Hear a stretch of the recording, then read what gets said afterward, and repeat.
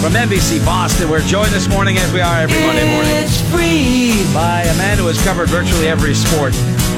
as seen on Hey, TV. gentlemen. It's Eric A Freed. gentleman and a scholar and a hell of a golfer, ladies and gentlemen. Eric Freed joins us. Happy post-Father's Day, Mr. Freed. Happy Father's Day, Greg. Yes. Father's Day, Kelly. Happy Father's Day, Scotty. Thank you. Thanks, buddy. Sorry it's a day late, It's okay. but happy Father's Day to everybody out there, and thank you very much. You're welcome. You're welcome. It was a week ago. Did I bring enough of a B-plus game for Kelly Brown's liking on Monday? Yeah, I think our Yes, you team did. played great. Of course you did. We had a great team. We had a great time, and we played well. Just wasn't enough to get it done, Kelly. I'm sorry. That's right, I know, John. I know Vegas. I know yeah. Vegas is counting on us to win, but I mean, I know we had 5 people, but we 16 under was great for us. Everybody, but Cappy Carl's team was minus. we were 18. 4.5 people. Yeah, that's Greg right. checks out after 9 holes. Oh, No. Come on. Greg did very well, Thank actually. you. By Greg Kretschmar's standards, he was invested for a lot longer than normal. Yeah. I'm glad the drone didn't appear to the 18th hole because he would have thrown a club at it I would have a lot earlier than that, probably. Goddamn in normal obnoxious! circumstances. I need a drone in my face while Eric and my brother trying to finish the round. Yeah, that's what I need. Your brother was good. He's like, we're over there. We're in the weeds or something here, our last shot. Yeah. And your brother says, I'm going to take that thing down. And if you know Greg's brother, it's like, oh, yeah, there's no joke there. That's serious. Like, he has a certain set of skills, and he can probably was leap with up him. 25 feet in the air, grab it, throw it down, and take his shot. I was with yeah, him. Dave, I believe you 100%. Yeah, there's a video of it out now, me getting angry. But anyway, We had a great time. It was great. It's just great fun. You guys know you got a lot of great listeners and supporters, and it was good to see everybody out there. so I want to start with golf and start with the U.S. Open, and never mind the fact that Koepka won his second in a row. That's cool. Every golfer under the sun was complaining about the course. I want to talk, of course, about Phil Mickelson, who pulled a Greg Kretschmar, by the way, who hit it well past the hole and ran up to it while it was still rolling and hit it back toward the hole. That's a move I invented. I don't know if I've actually seen you do that. I know I haven't seen a professional golfer, certainly one of Hall of Fame and multiple major winning caliber, such as Phil Mickelson, do that before. Right, but didn't they go a little crazy like, this is going to damage his legacy? Baloney. He was making a point. He was angry. Golf is, of course, you police yourself, that the rules are... It's like they're printed on ancient tablets, and you cannot violate them. And there's so many rules police, and we've talked about in the past how people are just staring at their TV and they say, "Oh, I think one dimple moved out of that ball. I'm going to call Fox or NBC or CBS and complain." And that has always been part of golf, that you've just got so much of this holier than now, that how dare you embarrass the game. Old Tom Morris and Bobby Jones are turning over in their graves, all that kind of stuff. Now, that being said, Greg, for a guy who's done so much in his career, this is going to be a stink that's not going to leave him, because, one, he intentionally ran down and cheated and broke the rules. I mean, there's no question about that. Yep. And he admitted as much. Mm-hmm. And then his arrogance afterwards, where he could have easily come out and said, you know what, I just lost my mind. I was going to shoot a 100, and I'm so sorry. And instead, it was just like, toughen up, or, oh, yeah, I thought about doing that, and I'll do it again, and all this stuff.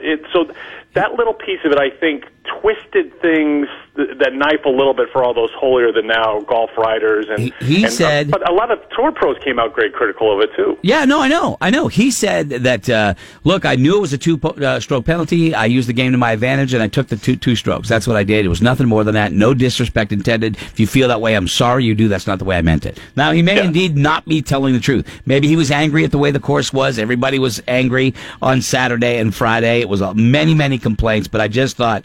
I just laughed when I saw it. I really did. Yeah, and I agree. I mean, was it over the top? Yeah, but it's like it's one of 4 majors, and it's Phil Mickelson. Yeah. Now, if it was Matt Parziale, the amateur, the Brockton firefighter, or if it was, I don't know, Charlie Hoffman, would they have been disqualified? Probably on the spot, And so there's a couple of guys who probably get different treatment. Mickelson's one of them, Woods, and you can name a handful of other guys who probably they would look at it differently. And there's so many golf rules that they didn't know what people just assumed it was. Well, this is the violation that you cheated and you should be disqualified. I mean, his first putt was horrible. It had no chance. It's almost like he's like, well, let me make a terrible putt so I can run after it and then swat it back like I'm playing hockey. So it was on his mind. So breaking the rule was on his mind.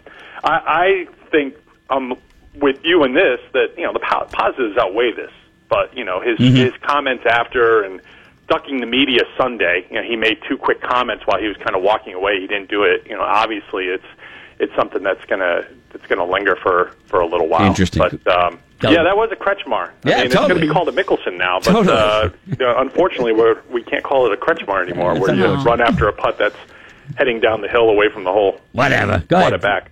Kelly Brown. Frito, if I'm Danny Ainge, I don't touch this Kawhi Leonard thing with a 10-foot pole. You agree? I mean, he's only under contract for another year. Who knows? He may even want to leave after that. So we stay away. I think all his fans want him to stay away, don't they? One thing that I find interesting about this is, here's Kawhi Leonard, who obviously it's come out now that he wants to leave the Spurs. He wants to be traded. And everybody, I think, right away assumed, well, where's LeBron going? To the Lakers? So you can see LeBron and Kawhi, add another piece there, boom, you've got your super team that can compete with Golden State out west. But the Celtics have so many pieces that they could use in a deal. And the question I have, Kelly, is, my first response is I agree with you 100% about, like this, you'd have to give up too much to get something that you don't know how long you'll have him for. I mean, he's still an elite player, but he's coming off an injury, and you don't know how long he's going to be an elite player. Danny Ainge has the pieces. They have 1 draft pick this year. They have multiple draft picks coming up in future years, thanks to all the deals that Ainge has done. He's got assets on the roster right now. I mean, you may not think about it, but Gordon Hayward could easily be traded for someone like Kawhi Leonard. If the Celtics think, well, I don't know what kind of player he's going to be. This isn't the player we signed because he's coming off the injury. The Celtics could deal Kyrie Irving because he's in that same situation where he's got a contract this coming year. He already said this past week that he doesn't want to sign an extension because there's a bigger payoff waiting till after this year. And Ainge has proven that he could do a little bit of the unexpected. Coming into this past year, there were only 4 guys on the roster remaining from the previous year when they had a pretty good team, so he's not afraid to make a deal. So do I think it will happen, Kelly? No. Could it happen because Ainge thinks a little bit differently, and he knows better than anyone, I think, all right, this is the construction of a roster we need to beat Golden State or to beat a Lakers super team. He may look at it and say, Kawhi Leonard is that piece we need, so I'm willing to give up Jaylen Brown in a draft pick or Gordon Hayward in a draft pick or Kyrie. You're going to have to give up something. Now, I love the core. I agree with you 100%, but Danny Ainge has proven that he's thinking 2-3 moves ahead, and it could be interesting. You good with that? I'm good with that. Good with that. I have to say, Red Sox last night, of course, put the they put a stamp on the split. At least they won easily in Seattle. Well, they split the 4 games out there. Seattle's very good. I mean, Seattle's a much improved team. Houston is surging right now. We know about the Yankees, and they're the Sox. I mean, those are 4 clear-cut top teams in the American League, which now we're past Father's Day. We get into July. The trade deadline's coming up. Yeah. So you've got these teams that seem pretty equally matched up. Is someone going to make an aggressive move for a deal? Now, the Sox don't have as many pieces to work with as they once did, but I like what the Sox have done with piecing things together with the pitching rotation. Stephen Wright pitched really well Saturday night. He gave up 1 run, made 1 mistake, but they ran into a guy in LeBlanc who's journeyman who just shut the Sox down. So it was a 1-0 game. Rodriguez has been pretty good. David Price has been excellent, and Chris Sale is looking more and more like Chris Sale last couple of starts. So the Sox seem to have the pitching. Xander Bogaerts is hitting well. Mookie Betts is back from injury. So the question will be over these next couple of weeks, Greg, is, well, do they have the pieces they have right now? Is that enough for a World Series run, or do they need to make a move? Because there's going to be a lot of teams right around them that are going to be probably thinking pretty aggressively. And that will make it interesting. We shall see. We shall see. And can I just say one thing? You said the Brady, he didn't say anything. I thought he had a pretty telling line in there to Oprah, where when he was asked about his relationship with Bill Belichick, and he caught himself mid and said, "I loved him." The little past tense "loved him" line. I thought it wasn't like "I love him." And again, we keep looking so deep. Oh my gosh, what's happening here?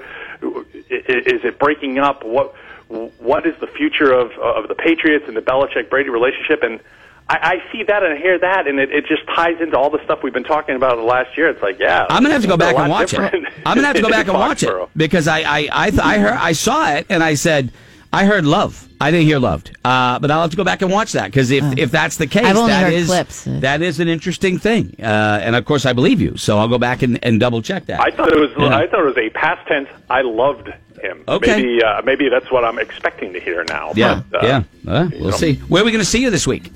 NBC Boston coming up a little bit later on this week, and I'll be sweating today.